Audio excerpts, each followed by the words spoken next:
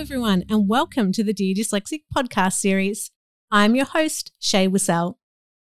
Before we get started, I'd like to acknowledge the traditional owners of the lands on which I live and work, the Wurundjeri people of the Kulin Nation, and to pay my respects to elders past and present.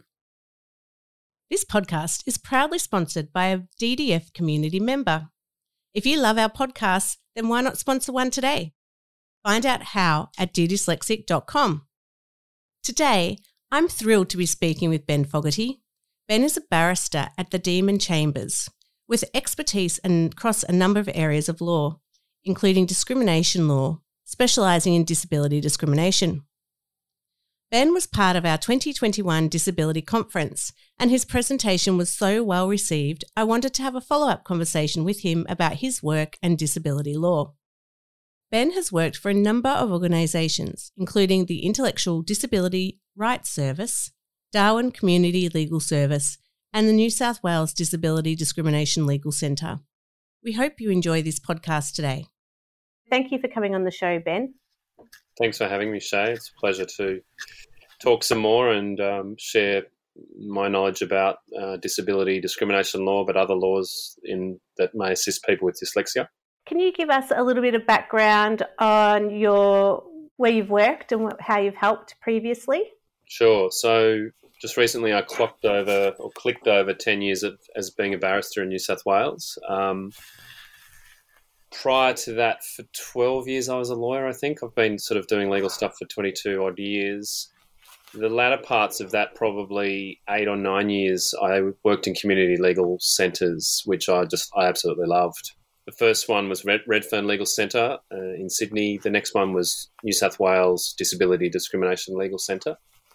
Then I went to Darwin for a bit, to Darwin Community Legal Service, back to Sydney to Intellectual Disability Rights Service, now called Ability Rights Service, also in Sydney, obviously supporting and giving legal advice to people with cognitive disability.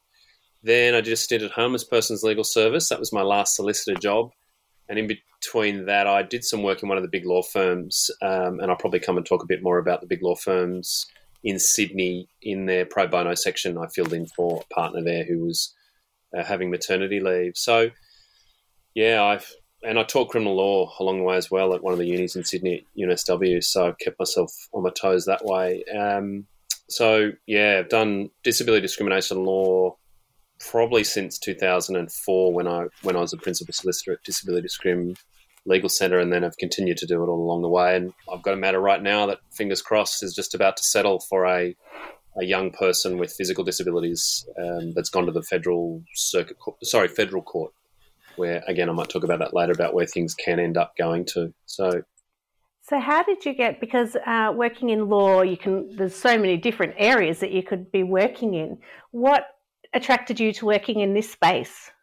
Like my whole career, probably, I meandered around. So I left uni and got a summer clerkship, and which means, you go into these big law firms and they schmooze you, and I knew it was never going to last forever because I wanted to do sort of soulful work with the greatest of respect to those places. So then I kind of left that realm after 4 or 5 years, and I had said to myself that I would always volunteer, and just never did that, and felt a bit bad about never having done it. So I had my teaching gig at uni part-time, and I was doing some tutoring as well. And so I went to Redfern Legal Centre. In fact, I went to a few and said, I'd like to volunteer. I'm a lawyer, but I've worked at the other end of town.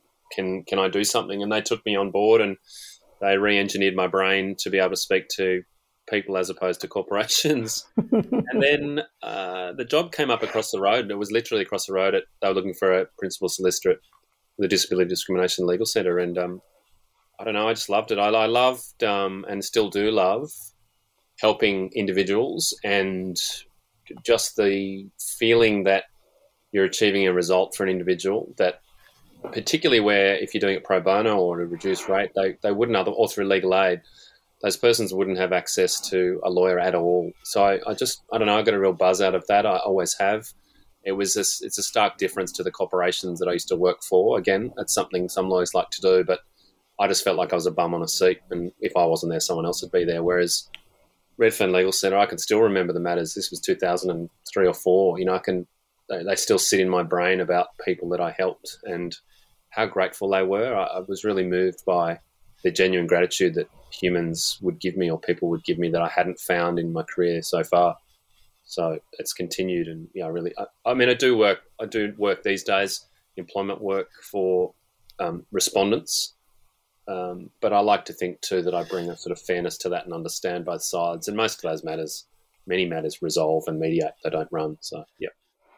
Well, thank you, because I know there'll be a lot of people out there that not just that you've helped, but that you will continue to help, and it's such an important area. We get a number of calls through our 1-800 helpline, which is a peer support helpline, really. People coming to us that feel they may have been discriminated against. What we see come up frequently is people actually graduating and then not being able to pass the registration. And so trying to help them navigate to a certain point where then they need to decide, do they get legal support or who do they go to get that help? But we're not a legal service at all. That's not my background. So when people that have dyslexia, because I think one of the key challenges for workplaces is they don't have a really good understanding of or awareness of dyslexia, and that it is a disability under the Disability Act, and that people can be discriminated against if they don't access the reasonable adjustments or the supports that they require based on their disability. Yeah. So I think that's one of the challenges in the workplace. But how do people go about seeking that support if they're struggling in the workplace or they feel that they've been discriminated against? And I mean, that's a huge question, and we don't have a lot of time. But maybe if you could give some thoughts around some starting blocks for people that may be feeling this is happening to them. Yeah. Okay, a few things to think about, hoping not to teach people to suck eggs, but always try and resolve it with the employer. Obviously, if it's an employment context, try and do it informally. Anti-Discrimination New South Wales, or AD-NSW, and the Australian Human Rights Commission, the two bodies that you take a complaint to in New South Wales at least, will always ask you, have you tried to resolve it informally?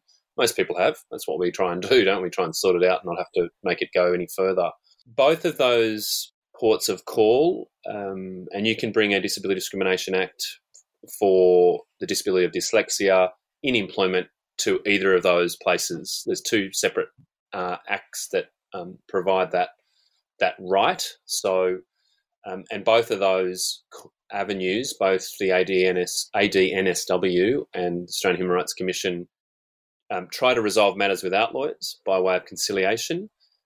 If one side wants to bring a lawyer and the other side, that is the complainant, the person doesn't have one, they'll make sure that it's a sort of fair playing field when it's a conciliation. So the starting point, I know people will say, I'm nervous, but those two organisations support people to bring matters to conciliation. They'll assist people when, they'll file a complaint. They'll say to them, is there anything else you want to add to it? They can't advise them, but they'll make sure that they have everything they need to go into a conciliation.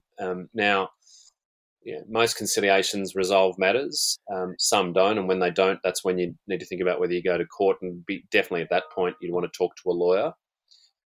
Some people might say along the way, I don't feel that I want some support going in there. That's fair enough. Advocacy groups, I know, depends on disability, it depends on where you are, and sometimes they're few and far between, but an advocate may assist a person just to be there to support them through the conciliation process. And I don't see why the Commission or the Anti-Discrimination Board wouldn't allow that, as long as that person, in the conciliation just sort of abided by the rules and just supported the person. If you're a union member, they might support you, although I've heard mixed reviews about unions, and, they don't often have the expertise, and their lawyer might have to do employment law and all different sorts of law, and may be reluctant to run into an area that they're not familiar with. So that may not always be a place you can rely on, unfortunately. There are a couple of legal centres, Australian Centre for Disability Law in Sydney, again, very limited resources. They do discrim work, and they would be a place to go to. Is that so nationally anyone could access their service? Yeah. So that used to be New South Wales Disability Discrimination Legal Centre where I worked, but then they got some different funding, and they're now national, and they're not just discrimination. But I saw their annual report because I'm a member of theirs a couple of days ago, and it's still 80% of their work is discrim. There are also some other legal centres, and I've been out of the loop a bit for a while, but there are some in other states. So I know Victoria's got a couple of disability rights places, Villamanta, some others that specialise in disability. I want to say AED Legal down in Victoria do a lot of employment law for people with disabilities. So there are other places. If you Google NACLAC, I think it is NACLC, just community legal centres, Victoria, New South Wales, Australia, you'll find, and just work your way through that. You'll find the legal centres, but again, they're most of them have very limited resources and such a big market of people that need their help. Some of the big legal firms, so the place I worked at, a number of them will do discrimination work, but I suppose it's finding out who they are, how to contact them, and they have they have their parameters around who they support, but they do discrimination work.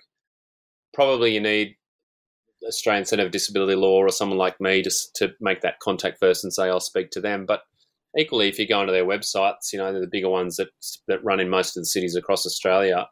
You can look up, if you just Google pro bono and look up law firms, you'll start seeing some, and it's nothing to stop you to picking up the phone and giving me a ring.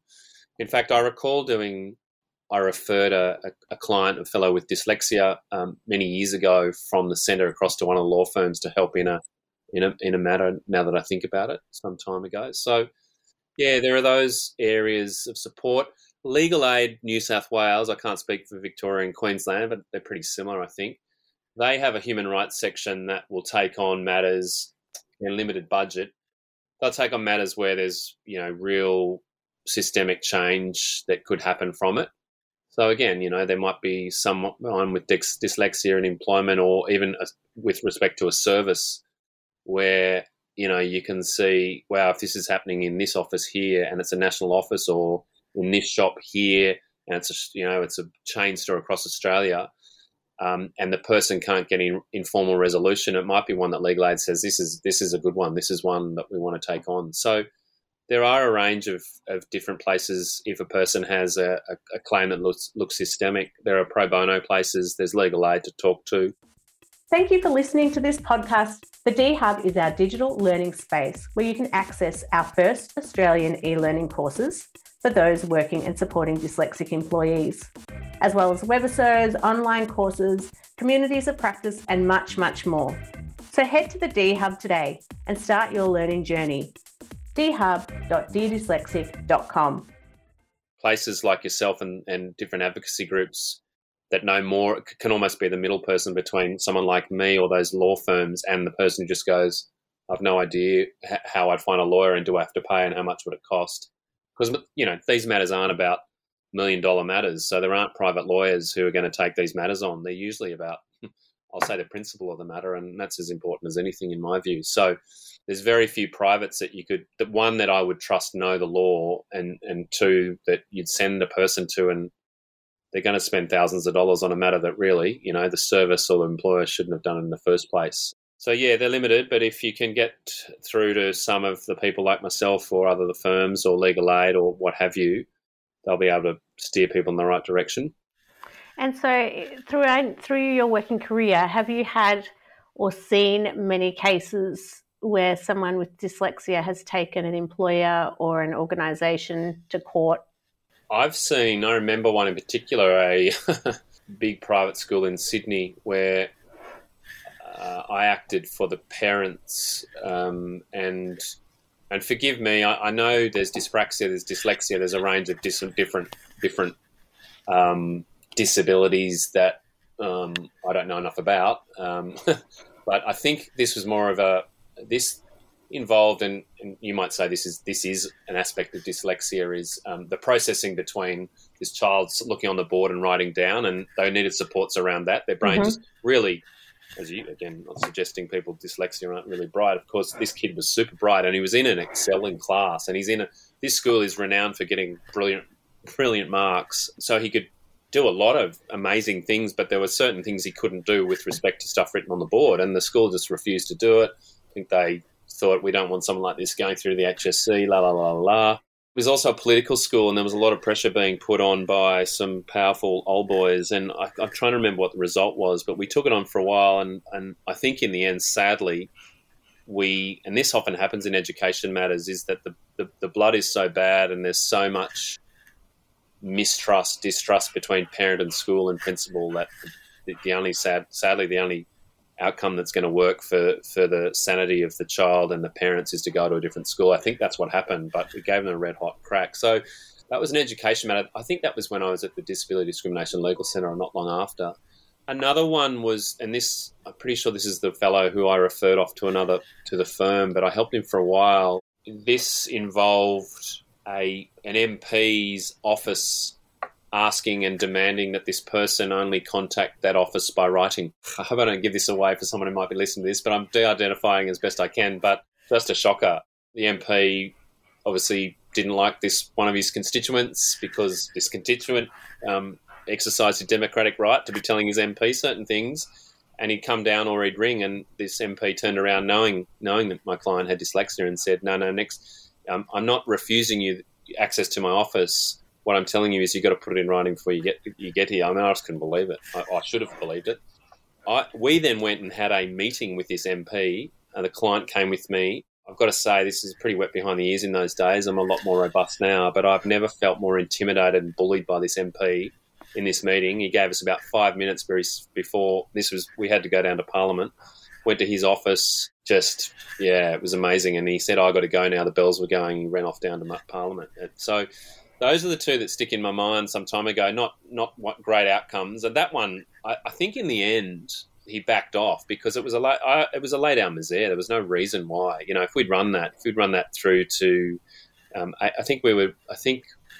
was about to file in the Anti-Discrimination Board as it then was, so under the State Act.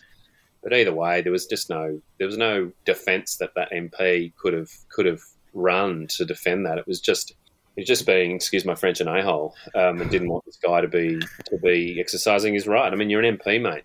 Suck it up. This guy was a lobbyist and someone who was in your constituency. You needed to listen to him.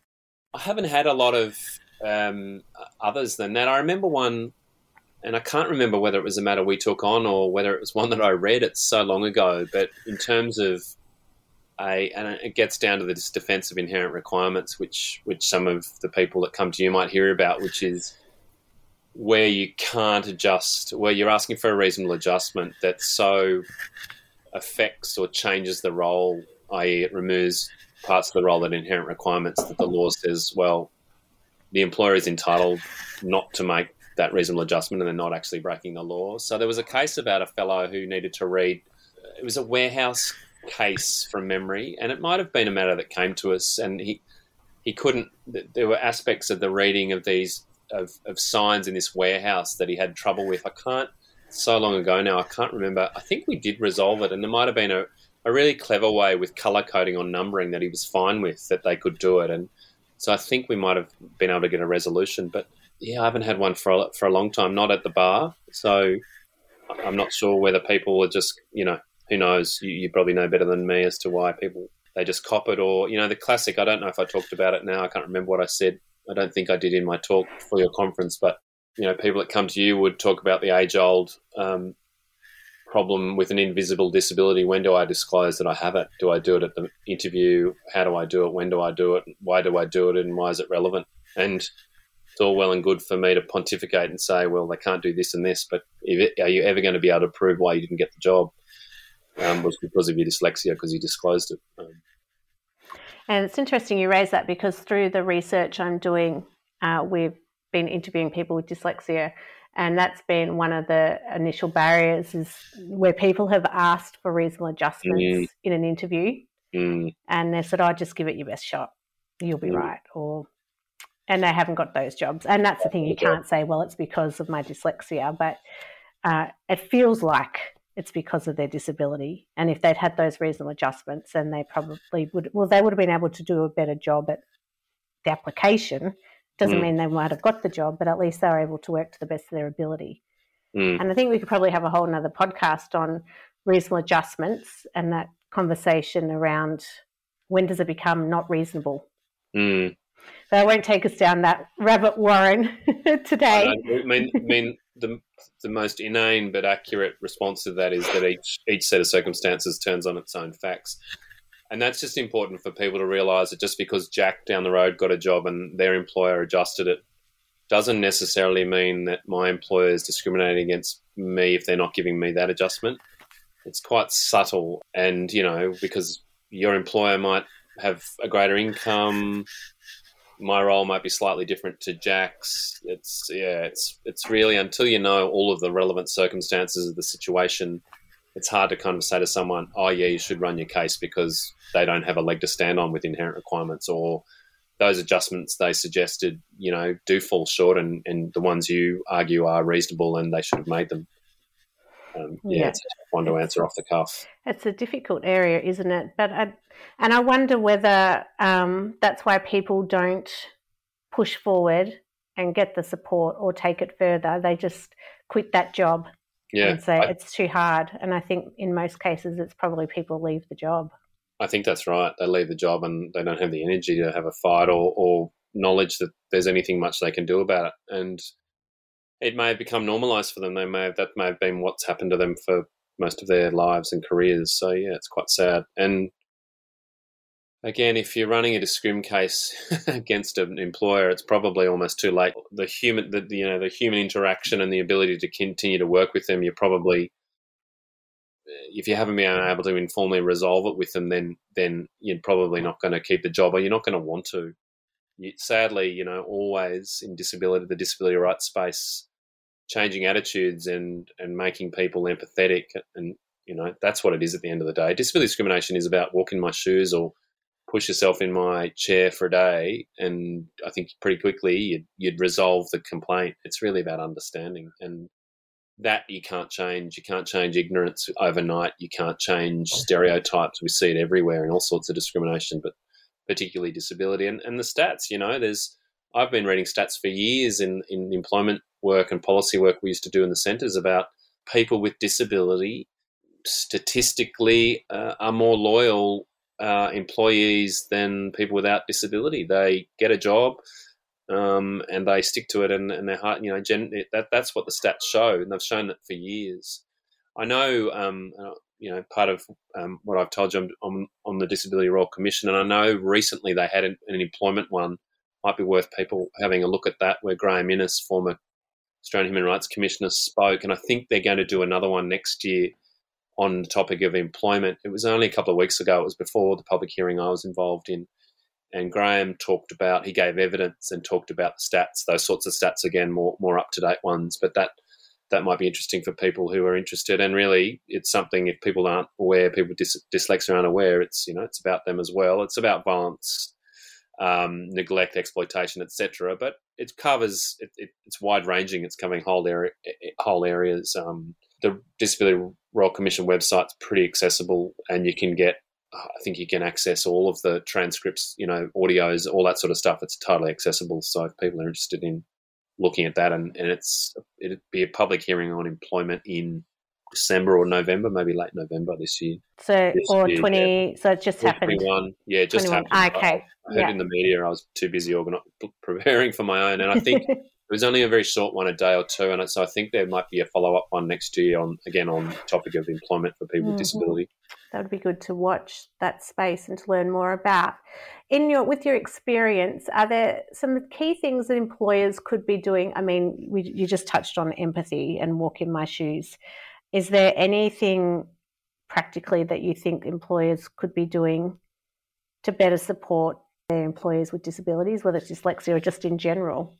It's hard to say. I mean, you would have thought, with COVID and the effects on, the employment market and the really volatile employment market we have, and I know it affects different areas, obviously not suggesting people all become fruit pickers because we can't get, Polynesian people and Kiwis to come over and pick all the fruit. But, I would have thought at the moment in a lot of industries, and I see it even if I go past cafes or restaurants, and I know they're struggling with it, we're going to close down again. But I would have thought now is a time where employers are really looking for employees and ought to be a bit more broad-minded about who they take on, and if people are keen and willing to work and they have to make a few adjustments, that they would want to take them on, and if they find them loyal and willing to do all sorts of shifts and being flexible if things change, that really there's a bit of a shift in favour of employees. But I don't know about that. Some of the bigger organisations, and this is what Graham Innes I know he talks about this and talked about this in his evidence at the Royal Commission recently, the bigger private employers like the Woolworths and Coles, and then obviously Commonwealth and state governments having to meet quota and percentage of employing people with disability, and they really should be pulling their fingers out and doing that. He has ideas around how governments and contractors should view big organisations to do a due diligence and check and say, all right, well, how many of your employers at Coles have a disability, even on diversity and other things. But so there are ways that business and government can drive that change better, I think, by kind of demanding that, if you want a government contract, then we want to know A, B, and C about your workforce. Without that kind of top level driving, then it's really that's sort of changing attitudes by the bottom dollar. And as I said, you can't change attitudes usually overnight, but the bottom dollar, the bottom line, I should say, might change things a bit more. It's really hard to say. I guess my mind's swimming through all different sorts of jobs, and from a carpenter to a lawyer to there's all sorts of different things they can do. It's really just value, seeing a new employee and the value they bring to you, and whether there are different aspects of them that are strong. It's like all of us. I'm not strong in certain parts of being a barrister, and in other parts I'm stronger. Same with all employees. It's having a mindset where you focus on what's the value this person brings to me. Well, they're loyal, they've never turned up late, they're really keen to learn. What do I have to do? Well, I just have to do a toolbox talk in the morning rather than just send the email the night before and just go through the bullet points.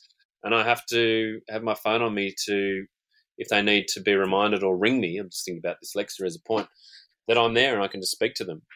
I think technology is incredible, and I have friends who are blind, and so one is a partner in the big law firm that I worked pro bono in.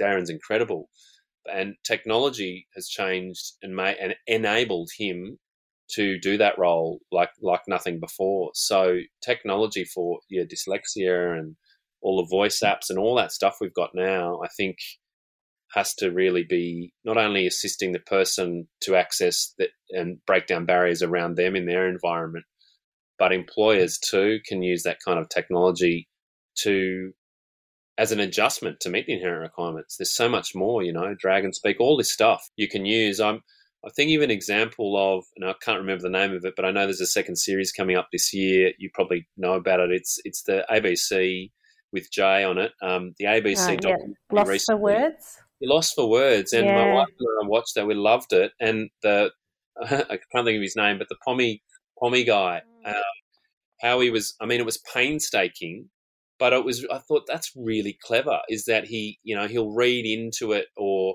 take a photo, or that just the ingenuity for him to. Okay, it took him a lot longer than it would take me to go around, but he was still capable of doing it because of technology. And I thought, wow, Yeah, and I felt really sad when they took it away from him. Yeah, because I was like, no, but that's not fair, because that's how he would manage like day to day. I now am becoming more and more reliant on Siri, because it helps me significantly, and I wouldn't have been able to travel or drive a car without technology, because I would get so lost. I'd have to call my sister, and she'd have to look up in the Melways. That's how old I am now, for people who don't know what a Melways is.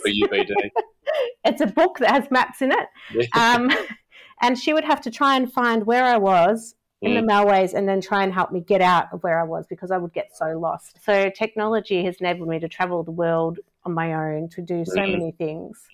And for employers that are listening, or managers out there, you can also access government funding to help fund some of this assistive technology. And some of it is free, some of it's at such a low cost as well. There's a variety of different things that we can use now to help in the workplace. But yes, technology is key, I think, in enabling us to work.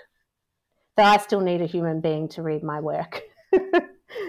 Technology hasn't quite got to that level yet for me. If we're looking from the person with the disabilities perspective, are there some key points you could summarise for our listeners before you said, mediation and trying to raise the issue with your employer or your institution first? But are there some key steps that you could just summarise for our listeners?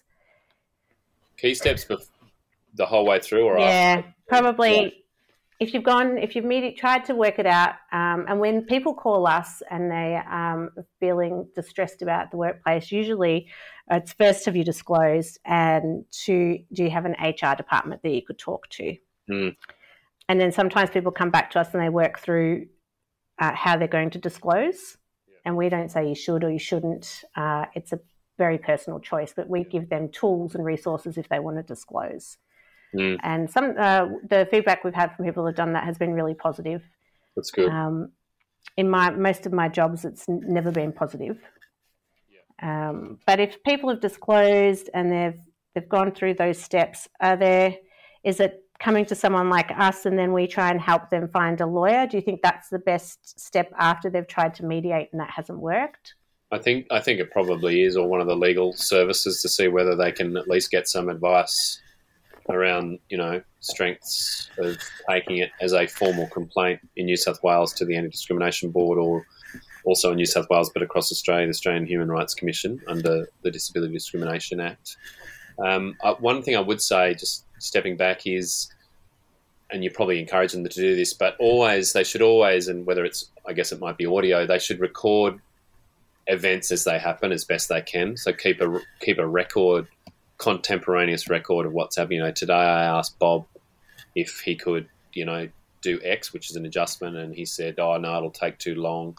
The best you can, just because for lawyers later on, understanding the intricacies of what's happened, you'd be surprised how sometimes little things can, really assist in understanding the complexities of a complaint. So keep every bit of correspondence, any document, but also do an oral audio record of the significant events, or encourage, if they ring you and say all these things have happened, say, okay, well, slow down, let's work through it, and after this, can you go away and can you do just like a diary, like a log of what's happened over the last week, or even what you remember, even if you can't remember exactly every time and date or who said what, and then you've time stamped it, and it might be useful. You can courts can have those as exhibits if you need be. It doesn't have to be written. It can be transcribed after, if it needs to be in a document for a court. So that's really important, just keeping a record of what's been happening for posterity.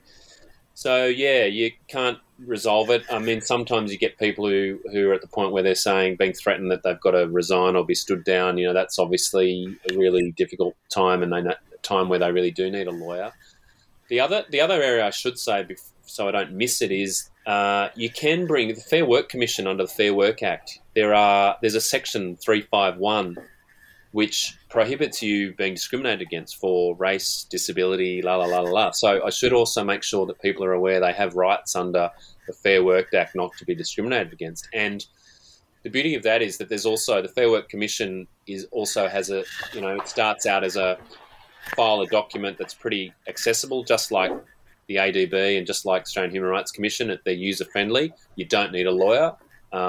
It doesn't hurt to have a lawyer at the time, but you can, if you're dismissed or terminated, you can, the reason is you just think it's so harsh and unfair, and it's really because of your dyslexia, and you've asked for an adjustment that you don't think is unreasonable or what have you, or even if you do, or you think I'm not sure, that's another port of call they should bear in mind if it's employment, particularly if they've just been sacked or they've resigned, where they're saying, well, I had no choice but to resign. It was just I couldn't stay there. Then they need to also, not only if they can't get advice from a disability discrimination lawyer, their union may be more, if they're in a union, or another lawyer might be able to assist them who does employment industrial law. I should make that very clear.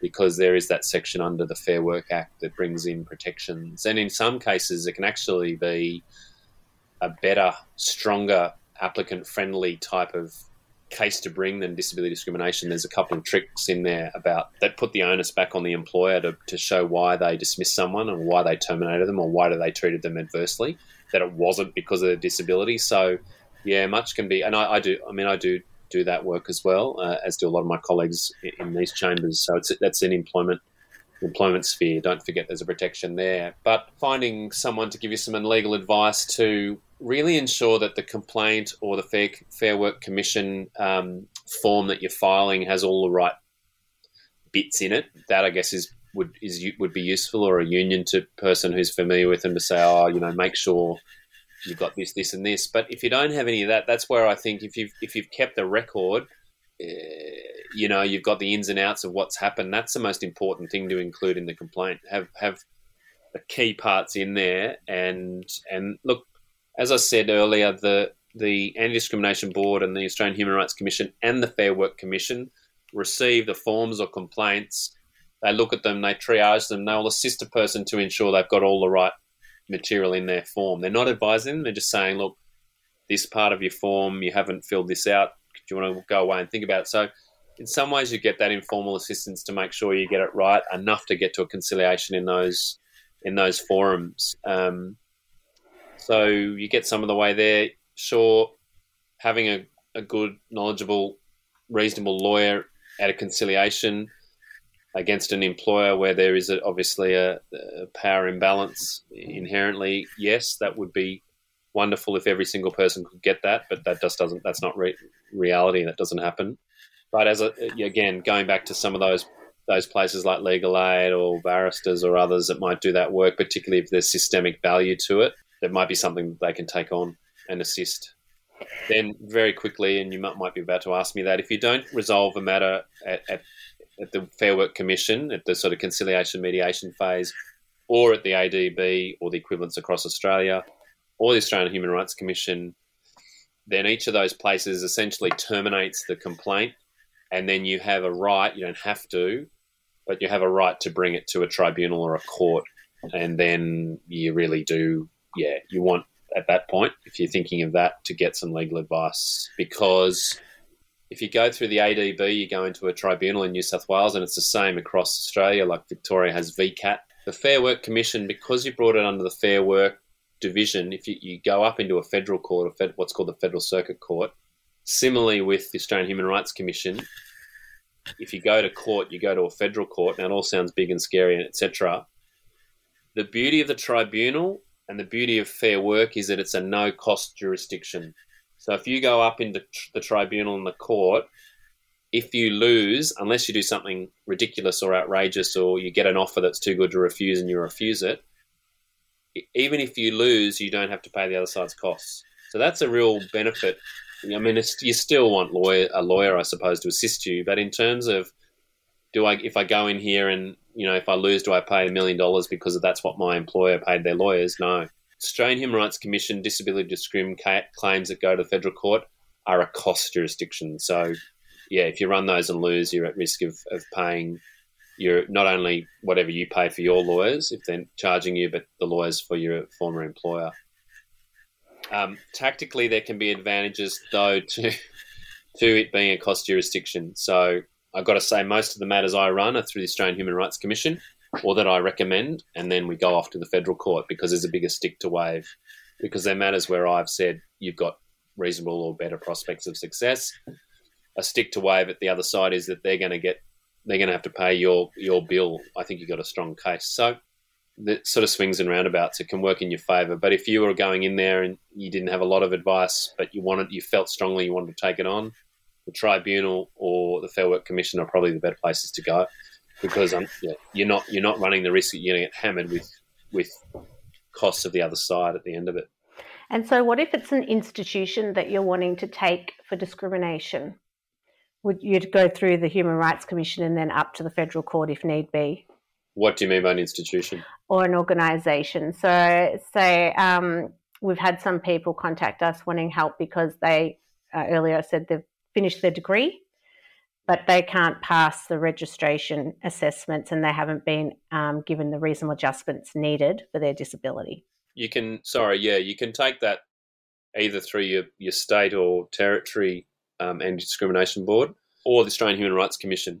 I think, because under the area of activity is likely to be education, or would be education, and those are areas protected by both the state and territory anti-discrimination legislation and the Disability Discrimination Act. So you've got a choice.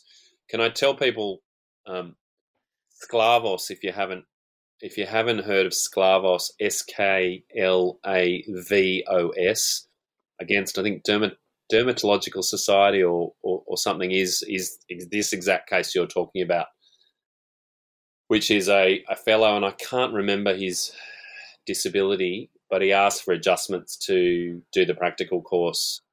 He goes down in a screaming heap because it's about, essentially, they say, well, you're trying to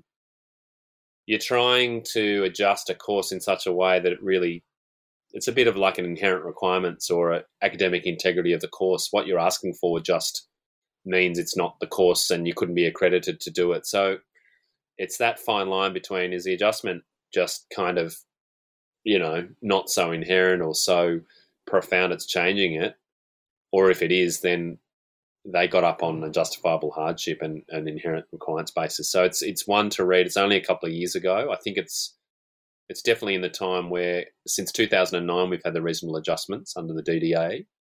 It's definitely one in that realm where he argued that they failed to make a reasonable adjustment, and it was adjustments to that, how he was assessed in that course. So SCLAVOS is one to read, to teach you, and they're often, sadly for the applicant, they lose, but they can help teach others by reverse about what not to do. I mean, there's a number of education cases in Victoria, more for younger people with disability and autism and developmental disabilities and things, really tricky cases where the families and the parents and the student lost, and they went off to the federal court and things, and against Education Victoria or State of Victoria. So there's a lot to be learned about what not to do, sadly, from those cases, and SCLAVOS is probably the example for specific to colleges, registration, that sort of thing. And there's another one, University of Newcastle, my hometown, Newcastle, which is a converse where they prevailed. I'll email it to you. I can't remember off the top of my head. It was one brought, unlike SCLAVOS, who went Australian Human Rights Commission Federal Court or Federal Circuit Court. This one was run through the Anti-Discrimination Board, didn't resolve, and then that went to what's called here the New South Wales Civil and Administrative Tribunal.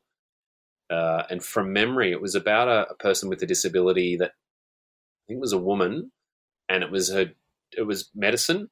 I think she had a psychosocial disability, and it was about, they refused to grant her an extension, whether it was practical, it might have been, you've got to do it within X period of time after your final exams, and she had, as happens with that disability from time to time, periodic ups and downs. And they refused her to do it, and she might have had failed a couple of subjects as well, which meant it took 9 years to do a course that normally you do 4. She prevailed. It's a really good case to read. So it's a flip side of SCLAVOS, not quite there, but an interesting example around that kind of tertiary qualifications finishing. Institution says no. Tribunal says, well, you said no on the basis, and was on the basis of disability, but your defence of unjustifiable hardship doesn't stack up, or what they were asking for was not unreasonable. So I'll send that to you. I'm sorry I don't have the name off the top of my head. No, that's okay. Newcastle University. It might be 6 or 7 years old now, and it would be an NCAT, I think, if people wanted to look for it. But I'll send it to you. That'd be great. Thank you. And both really interesting cases to learn more about, because the more we advocate, the more people coming to us for help. And like I said, we are not in the legal realm at all. But if there's information that we can provide to help people think things through, that's really valuable. And I think this podcast will be extremely valuable to our listeners as well. And even if you read those cases, and sure, there's all the sections and the acts and this and that, but even just reading they set out the facts, and even I think even reading through it, even if you don't know the law inside out, you get a fairly good handle, especially when you've probably got a similar lived experience to go, oh yeah, or yes, this is similar to mine, or it's different, just to get a feel. I don't suggest you can suddenly go off and run a case, but it's worth if it's there, just having a read and thinking about it. And for those of you listening, if it goes up on our website, then you can listen to it, so you don't have to read it as well. So we'll make it more accessible for you. Yeah, I'm saying read in the same way I say to my blind friend Darren, can you read this, mate? Well, good to see you. We're very literal. Right. I'm very literal. No, there's quite a few of us that are very literal. So just so that people know that we're not just talking about reading, you can listen to it. Is there anything else you'd like to add before we wrap up today? This has been really informative. Thank you. And again, people can go and listen and watch your presentation. Yeah, it's given me a lot to think about, that's for sure, when we have these calls. I guess lawyers need to be careful that they are always aware that it's easy to talk about these things and running off to court. And, I also realise the toll these things can take on individuals who aren't familiar with the system. And, a barrister is meant to be dispassionate about their case. And whereas for the client, it's all about, a lot of it, it's hard to divorce the emotions and the feelings, etc., from a lawyer who's saying to you, well, this is the offer and this is actually a good one. It's like, really? Is this a good one? So, yeah, there's the law and there's reality and there's lawyers who haven't gone through the experience. So, yeah, just bearing that in mind for people that come along and might speak to a lawyer and think, well, they don't really – I mean, hopefully they get it, but sometimes a really hard decision for a lawyer is to say, and I often say, look, I'm taking a hat off. This is my human hat. If someone had treated me like that, I'd be really pissed off, excuse my French, and I would really be angry.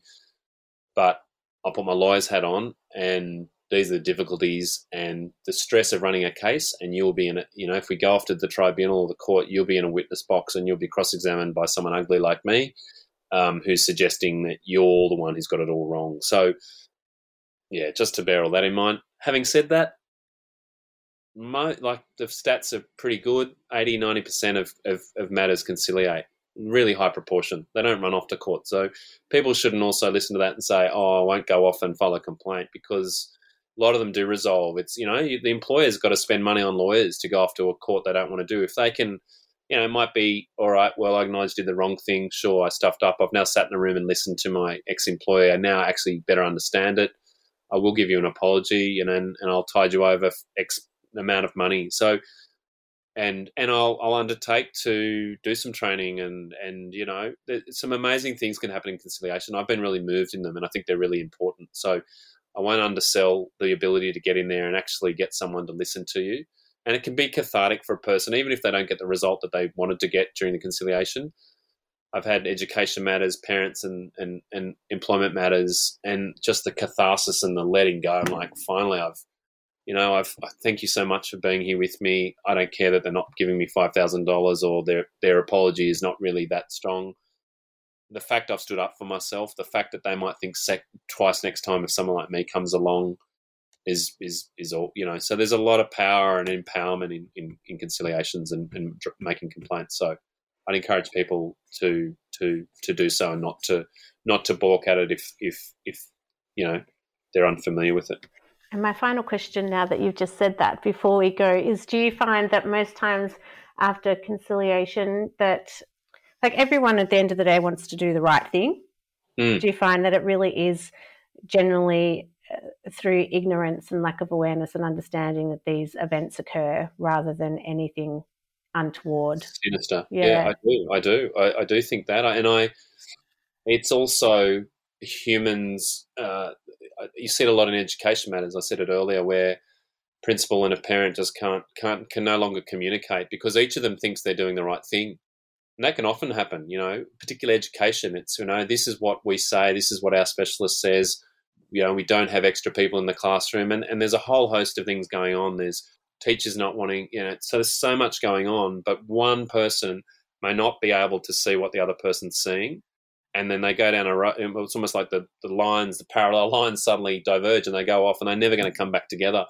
And so there needs to be a circuit breaker or a person in the middle who can build the bridge again. So same with employers. They can form an impression about someone, or I don't know, all the other stresses going on in their business, and they can lose sight of the fact they can't see through the eyes of the person who's in front of them. I think that's what it comes down to, in these matters. And so that's why conciliation, if people can go in there, and they might go in there a bit kind of annoyed or whatever, or thinking, I'm just turning up. But I have seen powerful moments where I've seen both sides. I've seen people shake hands, or the days we could hug people, hug people and say, thanks so much. I'm sorry it didn't work out, but thanks for coming today, and I really feel like it's resolved. It's been very rare occasion in almost 20 years of doing conciliations where it's rare that I've walked out with a client who said, that was the worst thing I've ever done. I don't think anyone's ever said it's the worst thing I've ever done. It's really powerful. Well, thank you. And I think that the really positive words you used around empowerment and, getting the opportunity to stand up for ourselves, because I think sometimes with a hidden disability, so often we don't have the strength or the courage. And I can give you many examples where I've been in those situations. And the energy, sometimes it's just easier to walk away than to stand up. So thank you. I hope that this podcast has empowered people and has given them information that they may need, and they can follow up with us if they have any further questions. And we'll put all that information on the website as well. So thank you so much for your time. No worries. To find out more about Ben and his work, including the articles he discussed today, head to deardyslexic.com. And if you haven't done so yet, make sure you sign up to our mailing list so you can keep up to date with everything we're doing, including our advocacy and awareness work, peer support programs, research, and the D-Hub, our digital learning platform for all your needs. If you love this podcast, well, why not sponsor one today? To find out more, head to deardyslexic.com.